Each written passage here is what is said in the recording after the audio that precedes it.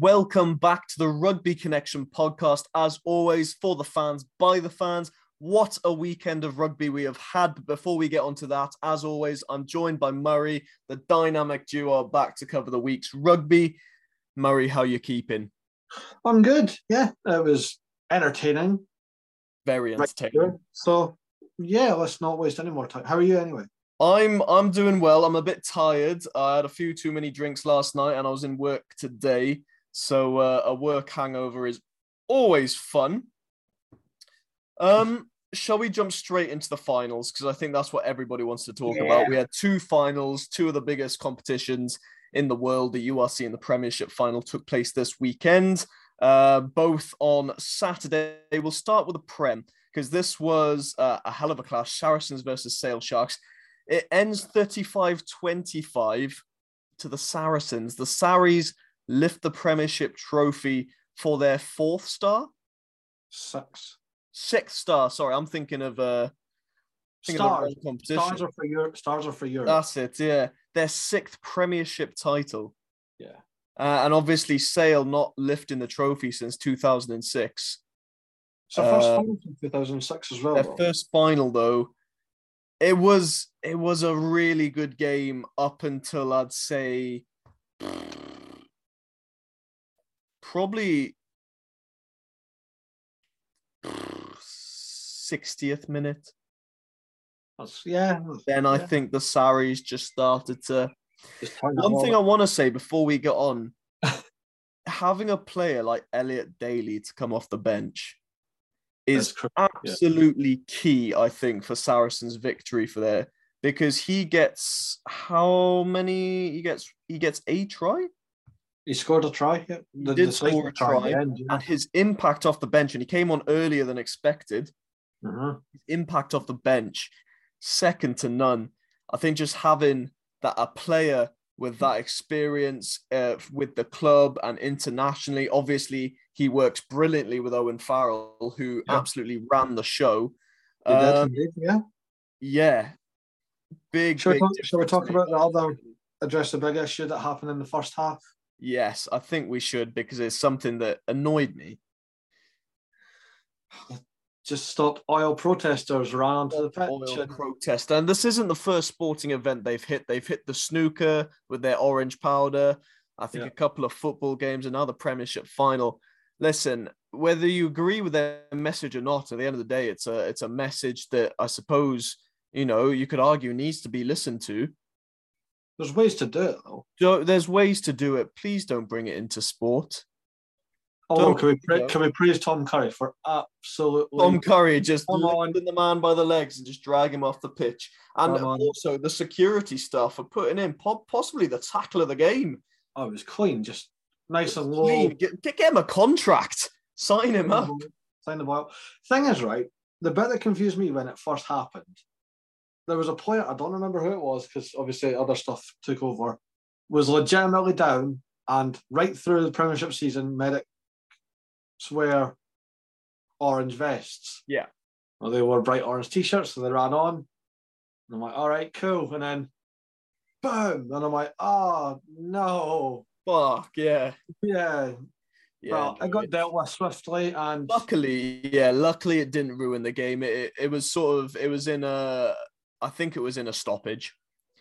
So if you're gonna run onto the pitch, at least run onto it in a stoppage. Don't run onto the pitch. I'm not condoning it in any way, but we've seen it in the past. I think a couple of years ago, I was actually at the game, Wales versus Springboks in Cardiff, when someone ran onto the pitch. Someone ran onto the pitch as Josh Adams was running down the wing for the try, and Wales ultimately didn't score that try. So yeah. But we'll just talk about because obviously the big talking point going into this game was the Farrell Ford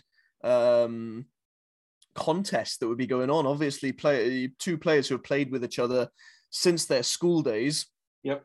Through club careers, international careers, they know each other very well. And at the start of the game, very tit for tat. Farrell puts over a penalty, Ford puts over a penalty, Farrell puts over a penalty, Ford puts over a penalty. A bit of a turning point there was probably the Tom Curry yellow card, which came off the back of a penalty try. Very stupid. Obviously, we saw it in the La Rochelle game as well. Sort of big game fever, I think I'm going to start calling it. Obviously, you don't want to concede, but tackling a player off the ball. I mean, don't get me wrong, Max Malins was probably going to score that try, and how he was fantastic the whole final. He was very, very good. Yeah, he was nowhere near the ball, and Tom Curry went, bang, sit down. Yeah, in front of Luke Pearce as well. Right in front. But at the end of the day, like you've got to think about it. Like, yes, you would have conceded the try anyway, but it could have just been a 5-pointer. You're putting yourself in a position where it's a clear as day penalty try. If you're wondering what a penalty try looks like, that's probably the clearest one you're going to get. And you've just taken the 50-50 or whether the kick's going to go over. 2 points, obviously it wouldn't have changed the outcome of this game, but going on to the game, anything can happen. But yeah, stupid. And then obviously sail down with a player for the next 7 minutes doesn't really affect anything because they actually go over with a try. Akker van der Merwe, who can I just say, Akker van der Merwe a fly half? Putting a lovely little kick for the try. He done another one as well, but it didn't work as clean. But yeah, I think he was. It was sort of a failed clearance kick, but he did make up for it with a lovely. The commentators say I don't think he actually meant for it to go there, but it went there and it worked, and they scored from it. Yeah. I mean, Akker van der Merwe goes over for his own try. Ford converts that, but then, like we said, Malins having an absolutely brilliant game. What a try it was from Malins as well. Oh yeah, it's just classic Saracen. Just absolute class. And at this point, we're looking second half. It's looking like a very tasty fixture. Only 3 points in it, 15 to the Saris, 12 to Sale. Would you call up Akker van der Merwe for the World Cup? As like third choice hooker? No. He's better than Dwebber, in my eyes. I think he's better technically at set piece, like line out, throw in, whatnot, but Dwebber just has that physical impact. He does. Dwebber is a much more physical player. Dwebber in open play is brilliant. Yes, there's the controversy around his line out throw in, and he's got better at it, but he's still not 100%. But in the set piece, I think Joseph Dwebber's, excellent. Absolute massive unit. And at the end of the day, you've got Malcolm Marks, Bongi and Bonambi, two of the best hookers in the world. And then Dwebber as that sort of third choice. And then I think if you're going to bring on, any other, if you're going to take any other hookers to the World Cup, there's so many choices in the South African franchises, which I think at the moment is something that, by the looks of it, the Springbok management team are focusing on more, obviously with the URC and whatnot. But we'll get onto it because the Springboks have announced their second sort of training camp prior to the World Cup. But and then the game sort of gets messy after second half. Sale go over, score a try, take the lead, happy days. Van der Merwe goes off, Ewan Ashman on, a few changes here and there. That's where it went wrong for Sale in my eyes. I understand what the tag was. Not just Van der Merwe. They took off pretty much their whole front row. Yeah, I mean, Bevan Rod, Ashman and Oosterhuizen came on. Don't get me wrong, Bevan Rod's try was amazing and it did get Sale into the lead, but maybe too early. most front rows tend to go 60, 65. 60 minutes. You want to see him going 60 and taking him off 45 minutes into the game. 3 changes, 45 minutes into the game. Yeah. A bit early. You want to be like, especially in a final. I know sort of the whole concept of a bomb squad, obviously popularized by the Springboks and now other teams you've seen in multiple competitions have sort of taken on that idea of having, not only just one impact player, but having making a whole host of changes all at once to make that impact. But it only really works when you're doing it at a stage of the game when the other team are starting to dip. It's just because like Simon McIntyre, the loose head that started for Sale, brilliant. Like he had the scrum of Saracens rattled. They were giving away penalties. Sale had Saris at the set piece. And then it just, as soon as he made those subs, it just, yeah. Yeah, but then, like you said, Bevan Rod, really good try. Ford converts that. Owen Farrell gets another penalty. Elliot Daly goes for a long shot, misses that. Ford as well, which didn't help. But then he sort of makes up for it 10 minutes later with his own try, which again was a pretty peachy try. But then after that, it's just where the game started falling away from Sale. They looked knackered. They did. They looked absolutely out of it. And against a team like Saris, who, and I think the sort of narrative going into this final was both teams are teams that enjoy to physically impose themselves. And it was a big sort of mix-up whether Saris were going to get the upper hand or Sale were going to get the upper hand. First half, Sale. Second half, where it counts, I'd say, where you want to be sort of imposing that physicality. Saracens definitely had that. And so who was it? Who kicked the 50-22? One of the loose forwards? One of the Theo Dan. That was it. 2 hookers kicking, obviously the 50-22 didn't result in a try, which was a bit of a shame, but 2 hookers, one putting in a chip and chase to result in a try, and the second one kicking maybe one of the best 50-22s I've seen. So clean. And not even like under pressure, like properly under pressure. Again, if he gets it or not, but I'll give him the credit. But no, it's sort of, you see 73 minutes, Saris get a yellow card. You're thinking, okay, maybe, we need a try and a penalty at this point for Sale to go ahead. 7 minutes to play. It's very possible. Mm-hmm. But I think with a player down, Saris just went into defensive mode, and that's what won them the game at the end of the day. That's all she wrote. Pretty much. Again, it's just that big game experience, isn't it? Like, these guys have done it. 100%. Saris a team who have been there, done that. On the premiership stage and in Europe, and Sale obviously not lifting the trophy since 2006, not even making a final since 2006. So it's a shame. I really want to see Sale win it. But at the end of the day, I mean, throughout the season, you wouldn't be able to put too much between these two teams. They've been top of the table consistently throughout the whole season. I don't think they've moved.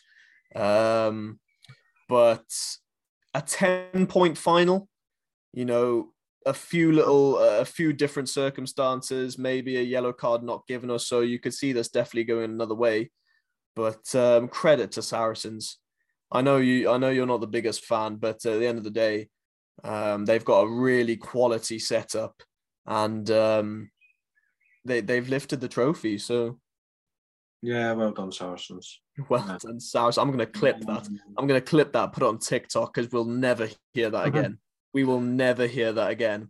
Shall we move on though? Yeah, because this one probably went the opposite way to it being expected. Eat your words. The URC final, the defending champions, the Stormers, playing Munster back in Cape Town, and a result that anyone outside of Ireland would not have predicted. Munster are the URC champions. I said it last week they were going to do it. I did not back Stormers. You did, and I predicted this wrong, and I think a lot of people predicted this wrong. But you know what? I've got no ill will against Munster because fair play. And when you think about it, their playoff run, That's ridiculous. all away games, they've beaten Glasgow away, who hadn't been beaten at home prior in the season. They beat Leinster away, who hadn't been beaten at home prior. And then they beat the Stormers away, who they did beat back in Cape Town. Yep. So I think that might have been the key because they know how to play in Cape Town. They know how to win. I love it. But I mean, what went on in this game for the Stormers? I mean, the only shining light of that first half was Manny Libbok getting a chance interception and scoring a pretty nice try. But other than that, they just looked flat. The Stormers did not look in the game whatsoever. Barron goes over on the 9th minute for a try, so Munster hit back, and then Calvin Nash goes over. Calvin Nash's try was absolutely beautiful. Very good. Yeah, and you're looking at it, first half, we're looking 12 points to 7 for Munster. Evan Roos's yellow card didn't help, but it was a weird one because another yellow card where there was no points conceded, but I think just the momentum for Munster gave them the confidence to go on through the rest of the game. Again, Jack Crowley was brilliant. So good. Very, very good. You can now see, obviously Sexton's still the top guy. We'll get on to him later on as well. My God. Ross Burns obviously second, but that's what I'm thinking. The second, obviously Ross Burns got it now, but Joey Carberry's had it in the past. Jack Crowley now is putting his hand up. I don't think Ross Burns got that number 2 second spot jersey nailed down for the World Cup. Okay. I genuinely don't. I can't see Joey Carberry taking it, but Jack Crowley will be at the World Cup. He's putting his hand up for it, isn't he? He's just 2 games, actually 3 games. He scored the winning drop goal under pressure against Leinster, and he's now put on a brilliant performance against the Stormers, and he's a URC champion. Johnny Sexton's not a URC champion. Oh, and there's Ross Burns. No, he's not. So, sorry for the Leinster fans out there. That's true. No, I sympathised with Leinster last week. I'm not doing it anymore. But we'll go on to the first half because you look at it. Haley gets a yellow card on the 47th minute, and then the Stormers go over 2 minutes later with Dion Fourie, and you're thinking, all right, okay, Stormers have taken the lead now, and this is where you start thinking, okay, Stormers are gonna start running away because Stormers are a type of team who like to come back in the second half. Mm-hmm. But no, Hodnett goes over for a try on the 74th minute. Big gap and no scoring. And at this point, momentum is swinging back and forth between the Stormers and Munster. A lot of handling errors from both teams. The breakdown was hotly contested. The set piece was an interesting point because I really thought the Stormers were going to run away with it, but the Munster were well, especially in the scrums. Very, very contested in the scrums. Just to think that Munster lost 5 of their first 7 games this season. It just goes to show, and we said it about Leinster having a brilliant, being the best in the regular season. If you make it to the play, and Munster made it to the playoffs with the hardest card, all away fixtures, and they are URC champions. They've got Edinburgh to thank. This mental run started when they beat Edinburgh just before in December. So you're welcome, Munster. You can't take credit for that. I'm sorry, man. I'm just thinking, that's all. That's where their away run started, so got to take credit somewhere. Months ago, Hodnett goes over on the 74th minute, and you're thinking, Christ, all right, the Stormers, can they do it?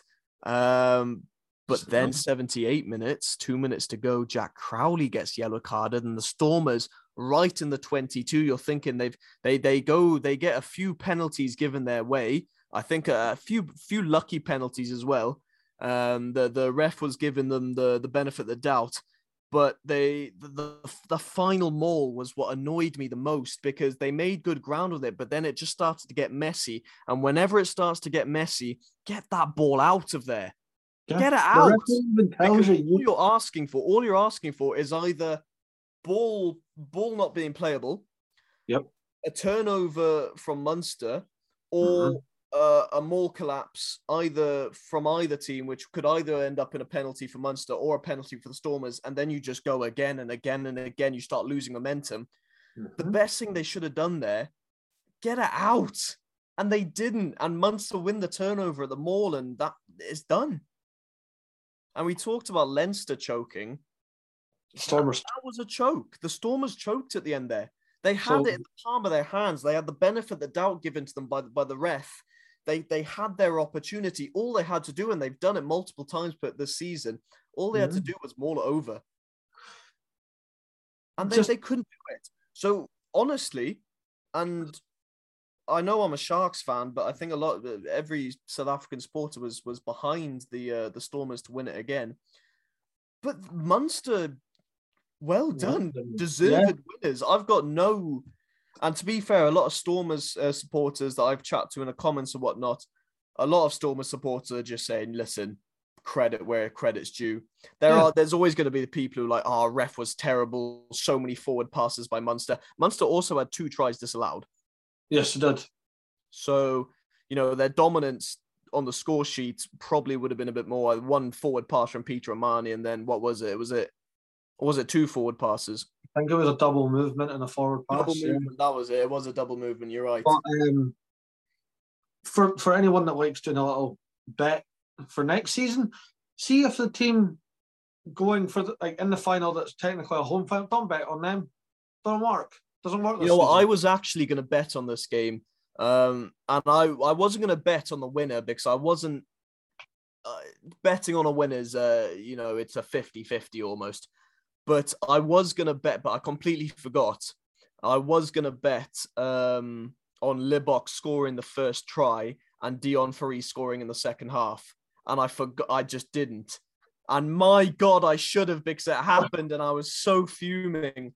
Because I'll tell you a bit later. It's a football related story, so we'll talk about it later in the. Oh, what? Well, it was a little big betting win for me. I had a bit of a score, but we'll talk about it later. We'll cover the rugby first. But listen, for the competition itself, obviously bias. I wanted the Stormers to lift it twice, URC to stay in South Africa, but now it's nice to see a different team win it. The South African teams and the Irish teams, if you're looking at the 2 seasons so far, probably the 2 dominant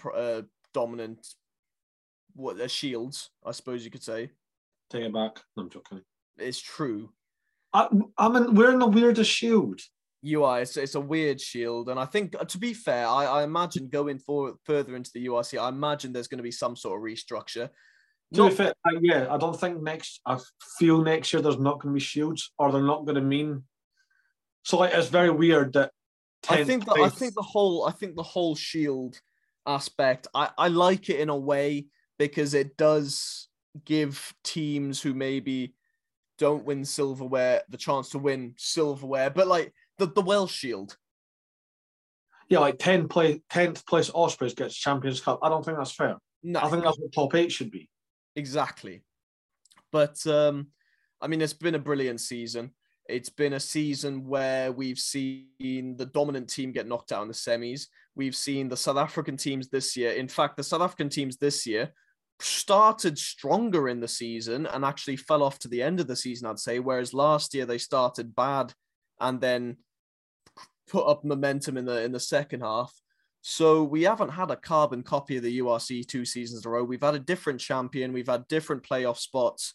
I know we've had different playoff spots.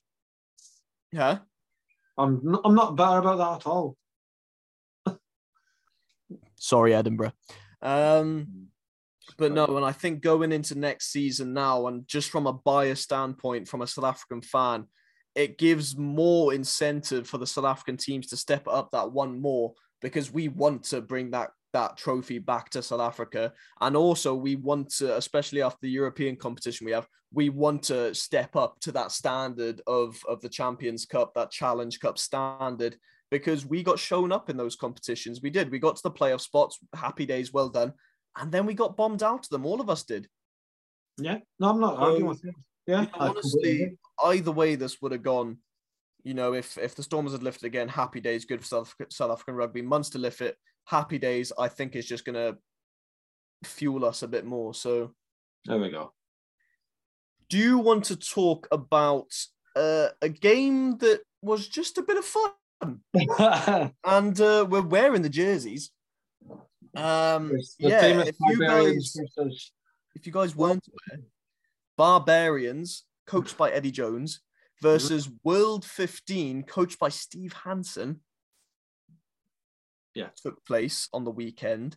An absolute celebration of rugby is all I have to describe it as. An absolute celebration of rugby. It was a 15s match which had the atmosphere of a sevens tournament. And the refereeing of grassroots, because ref didn't care and it was great. But honestly, and I was saying this, I did a live stream, I did a watch long during the game. You joined. I was with you on that live stream. Yeah, no, you were in it. Don't worry, you joined in the second half.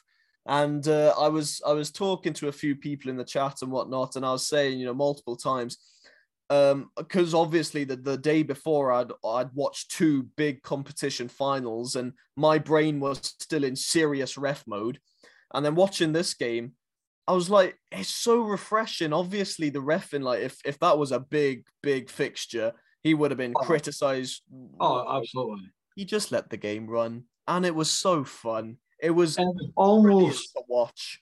It was almost as if he went, is everyone having fun? Great. Carry on.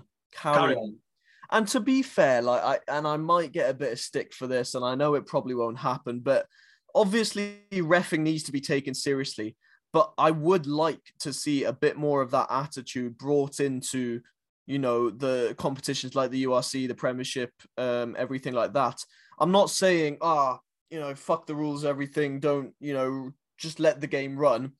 But there's been so many decisions, cards given and penalties given and whatnot for things you're like, was that really necessary? Did we have to stop play? Like at the scrum resets, do we have to stop play every single time? The scrums were an absolute mess in that game. They were all over the place. I've never seen a more unstable scrum, but they just let it run and didn't impact play. No, that's, yeah. I mean, we need to talk about one man because he will be at the World Cup. It's obvious he's going to be at the World Cup, and the fans were not into it at all, but Israel Folau. Izzy Folau.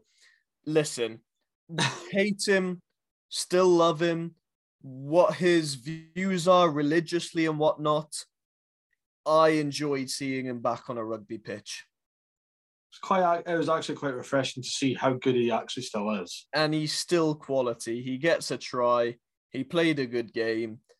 And I was saying again in my stream, I personally, religiously, whatever, I respect his point of view. Your opinion is your own, but what he did and using his social media platforms and whatnot and spreading that and almost using his status as one of the best players in the world to spread those messages to, people outside his own belief and outside his own religion, not necessary. You shouldn't use your own platform to spread your own beliefs and your own propaganda on other people. Keep your opinions to yourself. So we do. Exactly. Nip it in the bud. Nobody needs to know. Bud. Keep it to yourself. What your opinions on anything to do with homosexuality or whatever, if it's a religious belief, whatever. I don't agree with it. Murray doesn't agree with it. Not everyone's going to agree with you. Just keep it to yourself. The thing is, there's no place in rugby, and I think rugby needs to be a place, like, again, going back to the protests that took part, it shouldn't be a place for politics. It shouldn't be a place for religion. It should be a place where people from all different backgrounds can come together and enjoy the same thing. Rugby unites so many people, many different backgrounds. If you came from impoverished background, or you came from a wealthy background, you can both go to the rugby and you can enjoy it. You can have a beer together. It's not a place for hate and propaganda and spreading agendas. But little rant over, it was nice to see Izzy Folau back on the pitch. I enjoyed it. And the proposition of him being at the World Cup with Tonga excites me. Actually, I've just realised we've seen both the potential, or 2 out of the 3 back 3 for Tonga. Charles Piutau and Izzy Folau could be a back 3. Should we talk about, give me your top 5 players, both teams now, of from that game. Semi Radradra, obviously. Bit biased, but it was actually you that pointed out to me Adam Hastings. Very, very good. Alan Wynne-Jones, for so many reasons. We'll get into that in a minute. Israel Folau and Hawkins, the young Australian secondary. He really impressed me. That was my first sighting of him. So obviously the big ones as well. There was some names that it's great to see them back, but they're my big 5. What about you? I would go for Radwan. Adam Radwan, yeah. Very good game. Hastings as well. I think both fly half, so Hastings and Cooper. Of course, Cooper, showed some. There's so many star names. To just pick 5 is hard. I would say Spoon Cossey, but for his second try, he decided to go aerial and absolutely bottled it. But it was a Barbars game, so it doesn't matter. He nearly broke his neck. Huh?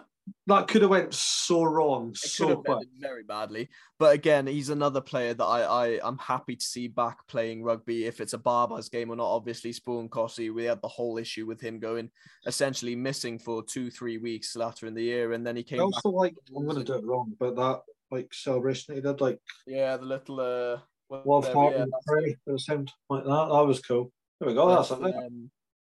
And he's taken some time off to focus on himself, where he is mentally and whatnot. So he hasn't been playing for the Bulls, which I respect greatly. And then, just to see him back pitch and to see him enjoying it, and hopefully he's in a good place again. I agree with that. Can we go, before we proper go into that again, can we go to the Barbars game next year?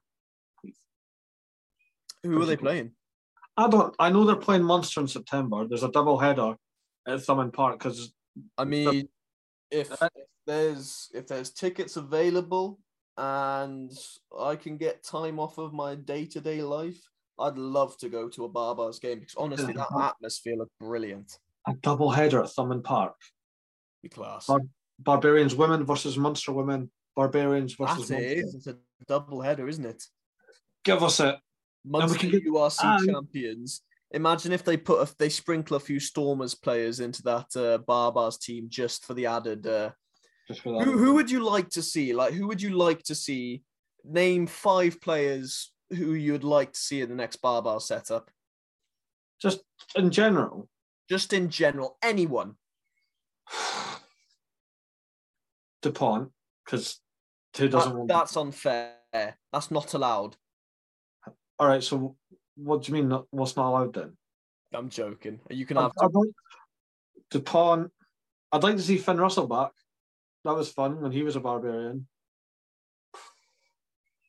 I think Dan Sheehan would be wild. That'd be disgusting. And you know what? In a Barbars game, just put him on the wing. Yeah, why not? Stick him on the wing. Dan Sheehan would be unreal. I think Dan Sheehan is an inside centre. Maybe. Just because it's against Munster, so it gives it that bit of oomph, and they'd always do it against the teams that they're hosting. RJ Snyman as a Barbarian. I like that because they did it last year. They had Joe Marler against Quins. Trying to think who else. I like Rico Ioane. I want to see Rico. Ioane, yeah. Who would I like to see? I would quite like to see a Dion Ferry. Of course. In a Barbars jersey, I think that would be quality. If I'm looking over to Super Rugby, maybe a Loloseo or a James O'Connor. Oh, proper rollback the years, James O'Connor. Rollback the year, James O'Connor. Maybe old Marky Mark, Nawaketa Wasawasi. Oh, come on. I thought you were actually going to be able to say it there. Nah, old Marky Mark. Or a Mark Talea as well.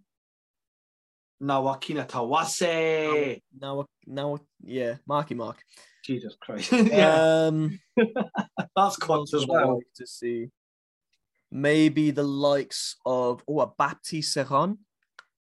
Ooh. Yeah, that's fair. After the game he played, potentially a Cheslin Colby in a Barbars jersey. Just because you got me reminiscing from last week. Lovani Bottia and Antoine Hastoy. Disgusting. Magnifique. Bottia, Hastoy, Baptiste Serron, Cheslin Colby. Semi Randrandra, Giovanni. Put Semi Randrada back there. Semi Randrada and inside centre. Rico Ioane outside centre. Chuck it all. Who would we want in the forwards? I'd probably want to see like I don't know. Maybe a Willem Alberts there, a Willem Alberts Tygburn combo. Maybe some of the younger boys from South Africa, like a Henko van Veek, a Grant Williams, Rory Darge, Grant Williams in a Barbars jersey. We're just naming everyone now. Yeah. But that's the beauty of the Barbars, isn't it? And the World 15. I hope they bring the World 15 back again soon.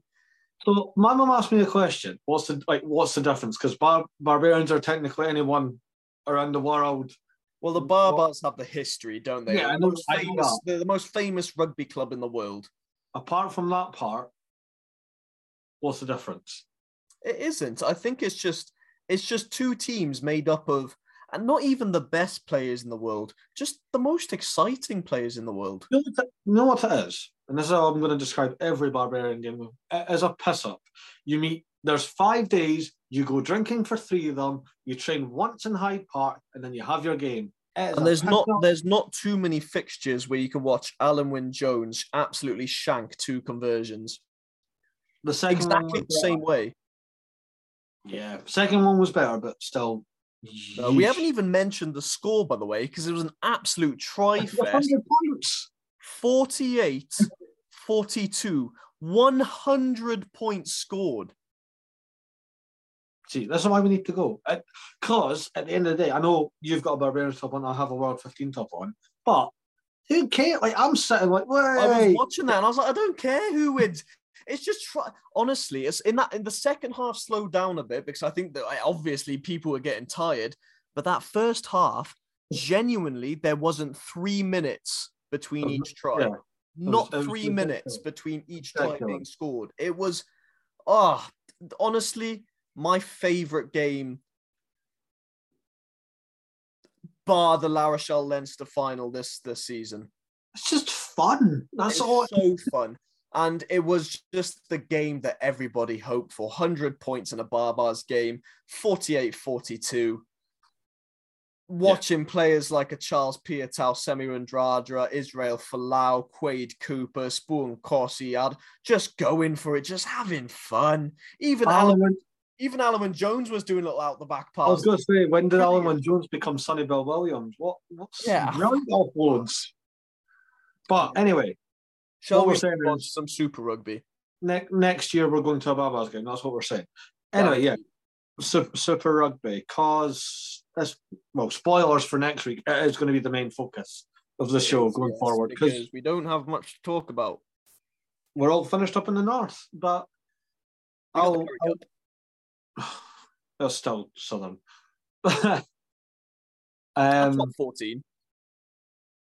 I mean, we got top 14 playoffs coming up. We should cover them. Okay. Well, it's going to be different next week. But starting on Friday. Sorry, Friday night. Ireland's getting a big win over the Reds, 35-30 in Aaron Smith's last home game. as a Highlander. Love that. The Rebels putting Western Force to the absolute sword, 52 points to 14. Cam's game of the weekend, Fijian Drua versus Moana Pacifica, 47-46. We'll get back into that in a minute. Crusaders do Crusaders things in March. Past Waratahs 42-18. The Blues getting a fairly convincing win over New Zealand rivals Hurricanes 36-25. And the Chiefs are back in the winning circle, beating the Brumbies 31 points to 21. Well, Cam. Before we move on, because we're getting very close to the playoffs now, I just want to go to the top 8 because there's still room for it to change. Okay. We've got Chiefs pretty secure in the top spot at 54 points. Crusaders behind them on 47. In third, we have the Blues, 42. Now, then we go to an Aussie team, the Brumbies, on 41 points, but hot on their tails are the Hurricanes on 37 are in fifth.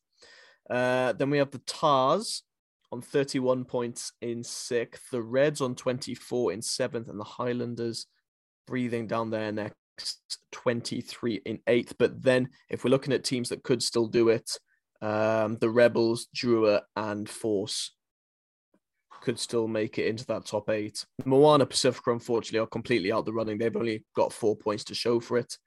But yeah.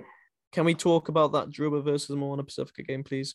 Yes, I'll let you carry the most of it because I did enjoy it. I loved it, but you said it was your game of the weekend, so it was my Super Rugby game of the weekend. My game of the weekend has to be the Barbars versus World 15 game, but definitely Super Rugby. That's why I've got both jerseys up there, because a 1 point game. I predicted this game completely wrong. Well, to be fair, I said either way, it's either going to be a tight fought battle, and I think you ended up saying it's going to be a tight game, and I ended up convincing myself that Drew were going to run away with it.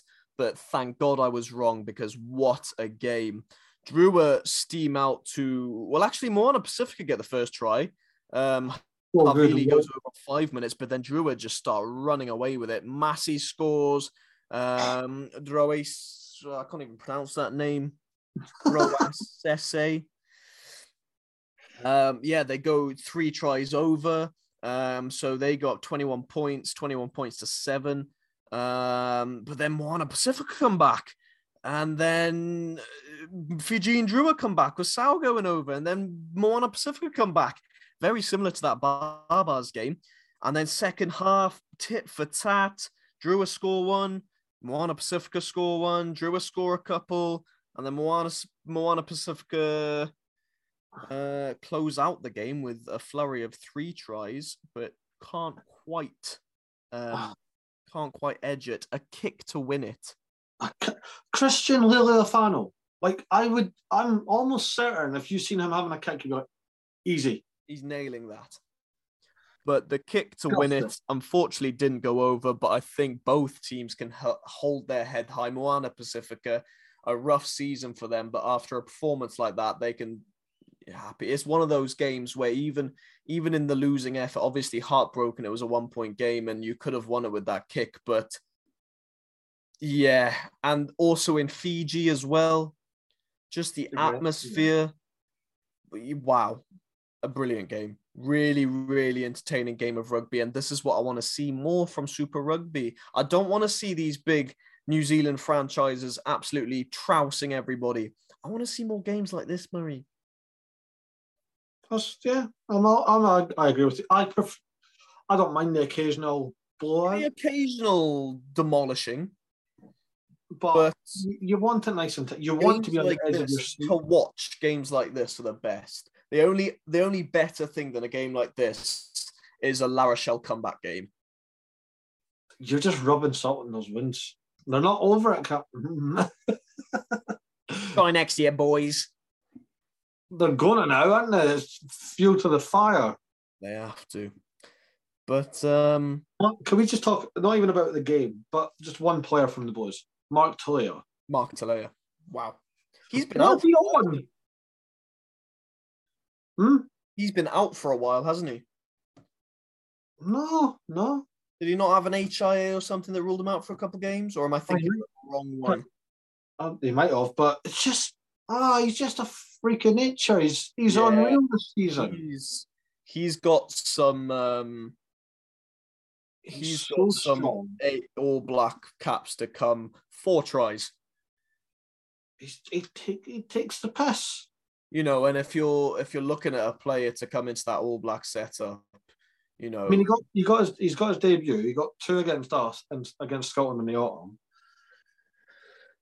Man's a freak, honest. Look, he's a promising player, and you know, you put him into a lineup with a Rieko Ioane, a Sevu Reece, you know, a Will Jordan, a Caleb Clark. Well, Sevu Reece is out all season. Oh, yeah, he is, isn't he? So there we go. Here's one. Here's the question for you is because Mark Talea's got that 14 jersey or 11, whatever. Either way, whatever you want. Does the other one go to Lester Fainatanuku of Crusaders, or the man that was on fire at the start?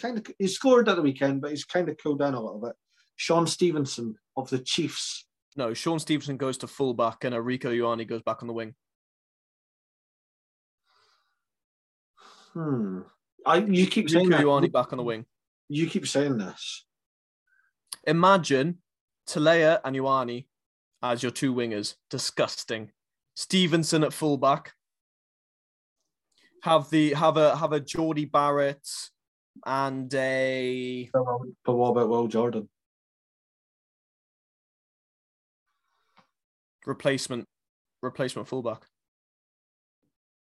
So you're telling me that Stevenson's had an amazing season. At the end of the day, you have to pick on-form players, and Stevenson is the on-form player, whether it be in an 11 jersey or a 14 jersey or a 15 jersey.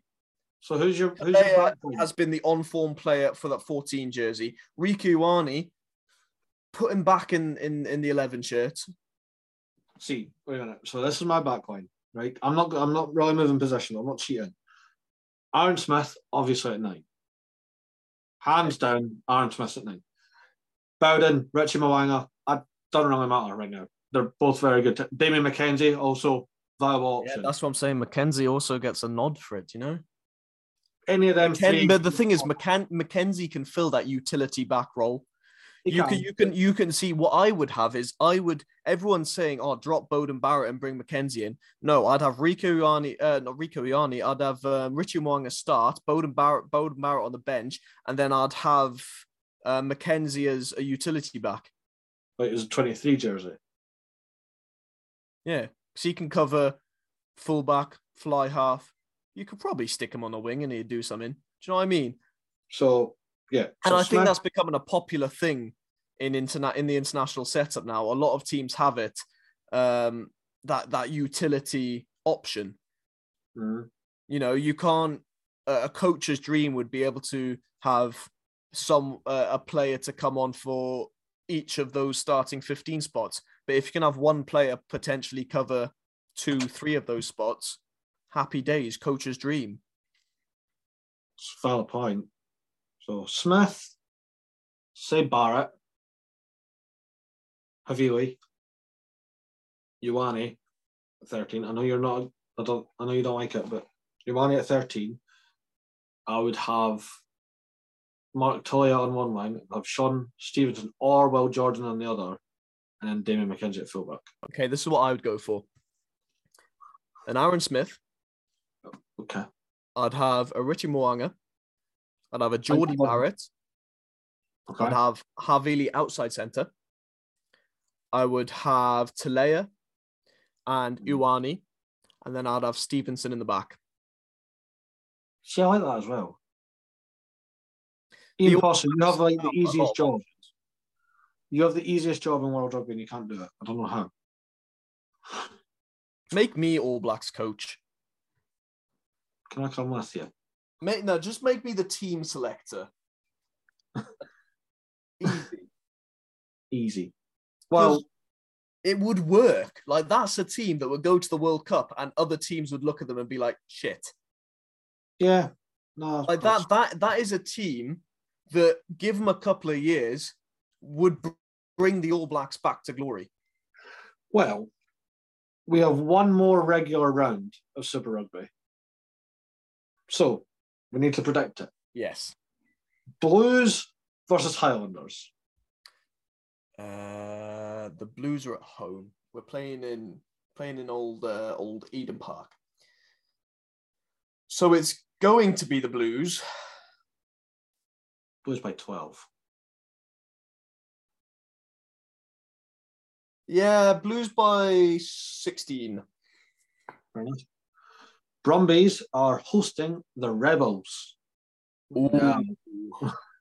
Brumbies have slipped up recently. They slipped up away to the Force. They slipped up away to the Highlanders. And the Rebels have been on good form. But you're back in Brumbies, aren't you? Yeah. Yeah, Brumbies by 5. I'll go Brumbies by 8. Okay. Then we're back in Fiji because the Drua host the Reds.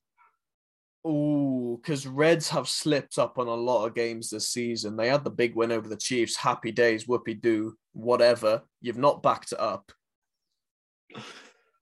Drua by 4. Drua by 1 because they'll live and die by that stuff. They do. They've had a few results go that way, haven't they? Hurricanes are hosting the Crusaders. It's not going to happen, is it? What's not going to happen? Canes winning. Probably not. I'm going to say Crusaders by 17. And that sounds really harsh. Crusaders by... I'll take 10 off yours. Crusaders by 7. Fair. I think end of the season, I think the Canes are guaranteed a playoff spot. Should try get a bit higher in that table. Fair enough. Waratahs. Wait, they're 5th, aren't they? Who? Hurricanes, yeah. No. Yeah, they're 5th. Yeah. So they would be, if they're not far off 4th, they would be contending for a home playoff. I believe so. Yeah, so if this is the game to do it, Tars versus Moana. Marky Mark's going to have a field day. He is. Yeah. I think Moana will give it a good go. Again, at the end of the season, and they've got nothing else to play for. So you might as well throw everything out there. You may as well get your first win this season, yeah. But Tars by... You know what? No, it's the end of the season. Pacifica by 2. It's probably not going to happen, but it's the end of the season. Why not? And I'm going to be the pantomime villain because I'm going to say Taz by 9. You boring bastard. How? How is that boring? Force versus Chiefs, you bitch. I'd like the Force to do it, but they're not going to. Byron's going to Force at home. I know Byron would be disappointed in me, but he's already disappointed in me. I bet he was chuckling when Munster won. He was just sitting there rubbing his hands together. I'm surprised I didn't get a message. Yeah. He's probably thinking that Cameron prick.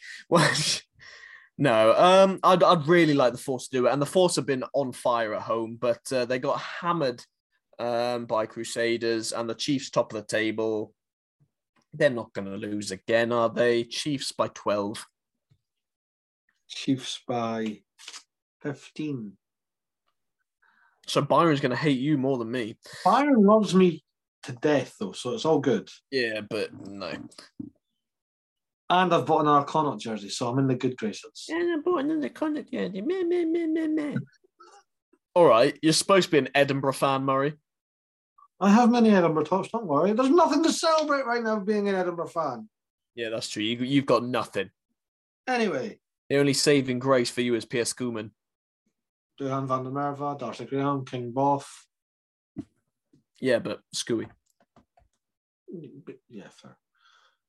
Rugby news. Any rugby news? Any new rugby news? Yes. We talked about it a little bit last week. Last week. Unfortunately, sorry to be the bearer of bad news, but it's official. London Irish players and staff and fans have been given the preliminary warning that the club will not be competing next season in the Premiership. This is a joke. Just remember, they wanted 14 teams to begin with. We're now down to 9. Yeah, well, actually, let's talk about this quickly because the Premiership's over now, so I think we could talk about it. It has been the most heartbreaking season in the Premiership. We've lost 2 teams, now 3 teams we've lost. 3. Oh. We've lost Worcester, we've lost Wasps, and we've lost London Irish, all teams with unbelievable history, quality players.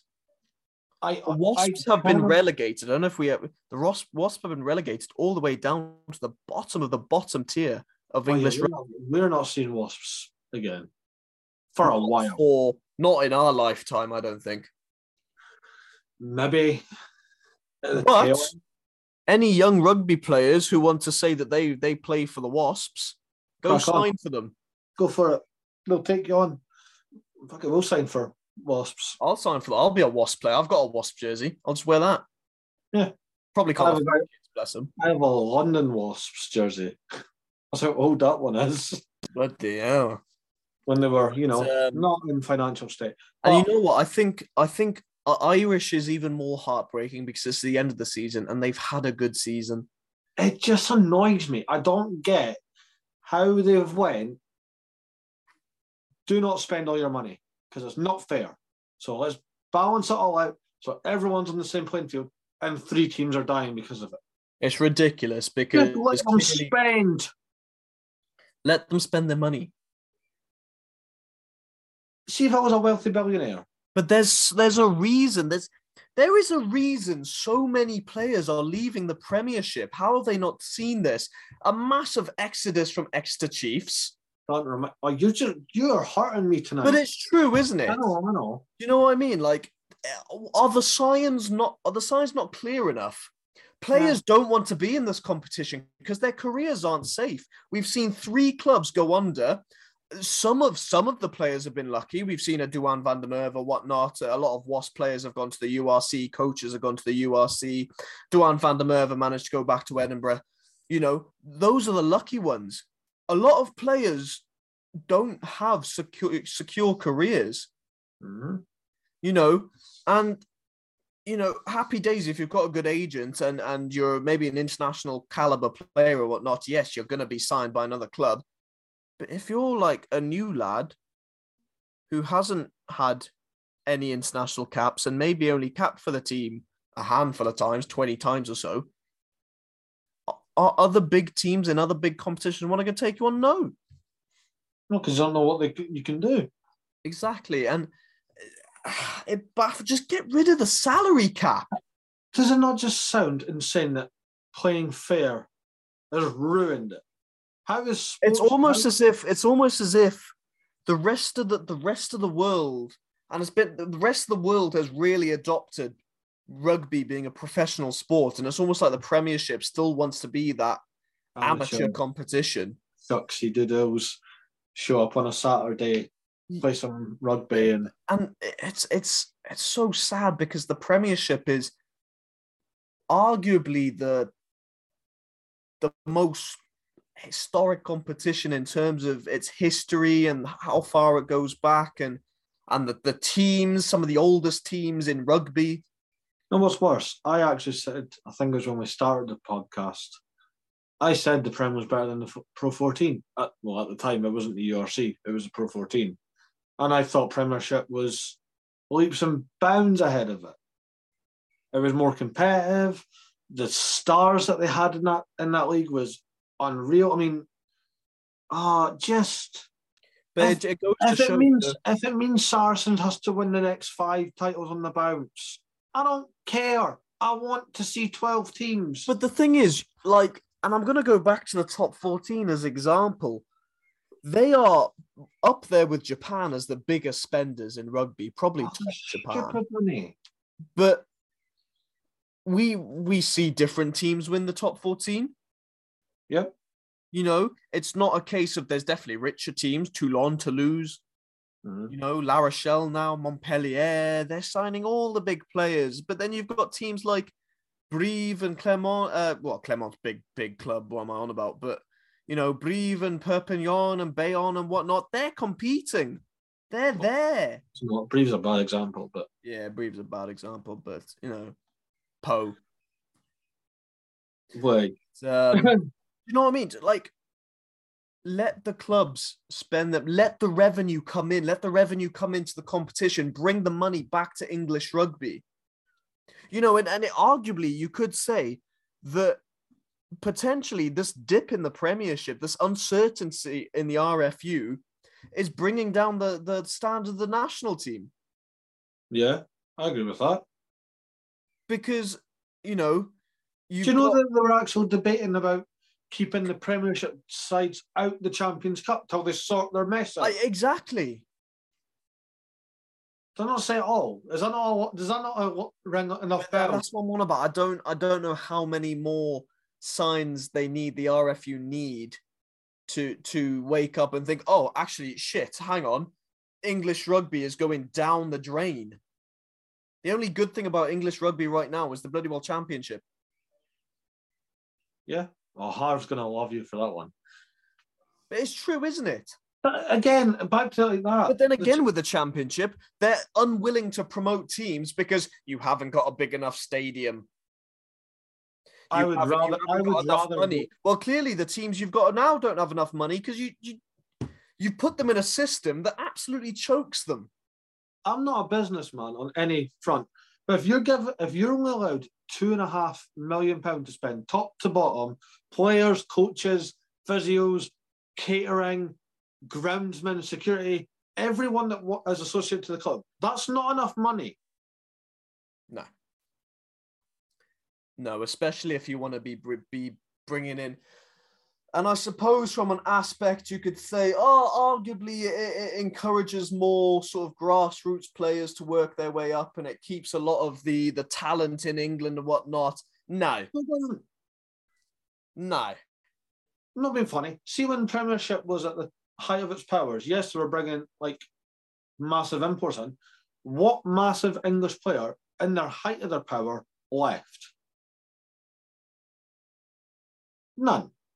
You only saw players leaving at the tail end of the career to go to. You might argue Johnny Wilkinson, but Johnny Wilkinson still got to go to a World Cup because they went, it's Johnny Wilkinson. Yeah. But still, like the ones that left, well, for me growing up, the ones that left were Stefan and Dylan Armitage at the time when they left. Who's that? Yeah. Obviously became European Players of the Years, European champions with Toulon, blah, blah, blah. Nick Abendanen, again, yeah, he was good for Bath, but he was never going to be a massive star. Goes across to Clermont, absolutely phenomenal. But that's when you start thinking. But when you let them go, okay, cool. But everyone that wanted to be in the national setup stayed in England. The Premiership was competitive. It was great to watch.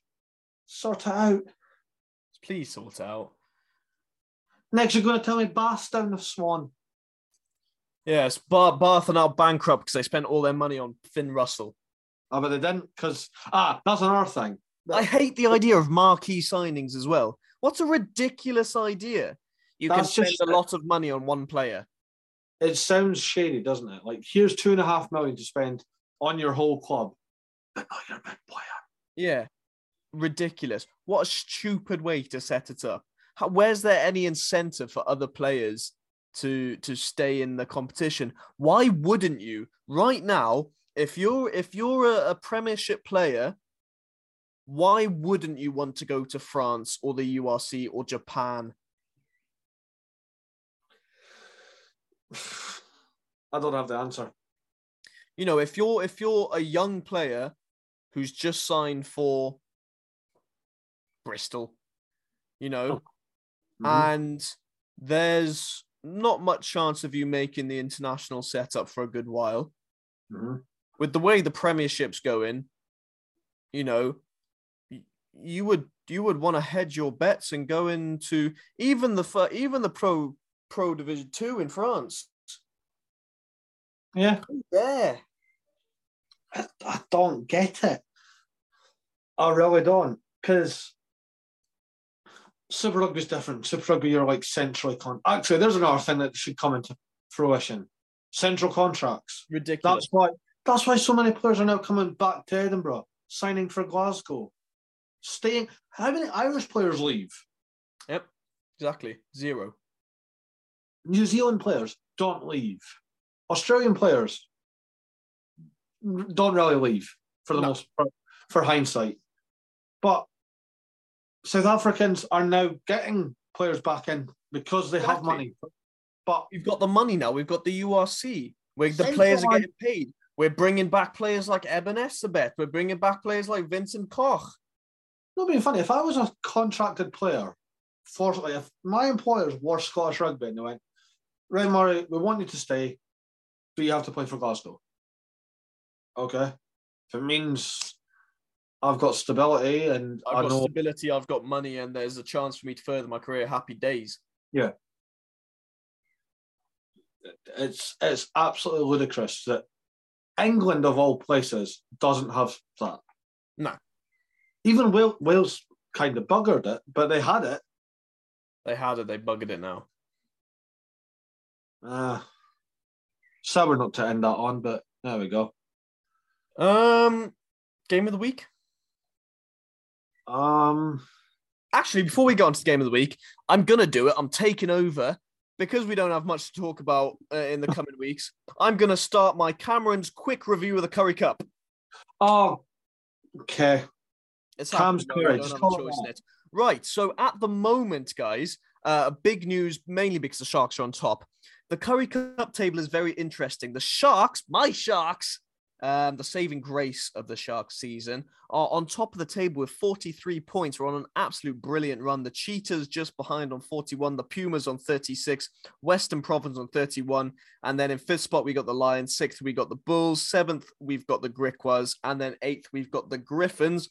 And the big games this week, Sharks beating the Griffins 35-9. Absolutely brilliant win. That put us top of the table. We were sort of joint first, just pipped by points difference by the Cheetahs last week. Lions absolutely demolishing Western Force 32-12. That's a familiar scoreline. Sorry, I had to. And then on the Saturday, a draw 29-29, Griquas versus Cheetahs. And then the Bulls beating the reigning champions, the Pumas, 24-17. The Curry Cup is heating up and we're getting closer to the playoff spot. And I can't wait to see the Sharks lift the trophy. Anyway, that's all that I have to say. Murray, game of the week. I still hadn't thought of one. I don't know. I'm trying to think. I switched the computer off. I forgot we did. Brilliant. I'm sorry. You know what? I'm just going to shout out to New Zealand Sevens, both men and women. Tearing it up. World Sevens champions on both fronts, and they weren't getting stopped this season. So yeah, shout out to All Blacks, Black Ferns. Happy days. I'm going to go to Major League Rugby. I haven't dabbled in the old Major League. Don't pull that face, Murray. It's good. It's not fun. Good. It's fun. My kind of Major League Rugby team, Houston SaberCats, purely because of like a Heineken Meyer influence, just any connection. And I like their kit, and SaberCats, that's a pretty cool name. Chicago Hounds, which have been kind of the whipping boy of this season, actually put up a hell of a fight against the SaberCats, only losing by 7 points, 40 points, 33. Quite tight game. And I think the SaberCats are now outside of the top 3 in the Western Conference. Sorry, still got Curry Cup on my mind. But they are drawn on points with the Utah Warriors, but being pipped by points difference. Yeah, I haven't really been paying too much attention to MLR, but it's good. You can't tell me it's good then when you don't watch it. No, but the games I've seen have been fun. Although you need to sort out the pitch markings, because I can't be. You need to get some proper fucking pitches, because all I'm seeing is still the American football markings. It's confusing. I wouldn't know where the try line is because there's 75 lines between the 22 and the try line. It's a yellow one. I don't know. Anyway, that's all from me. That's my random game of the week, my little Curry Cup coverage. I don't have random game of the week. I generally switch the computer side. That's why I give the shout out to the... I'll do another one then.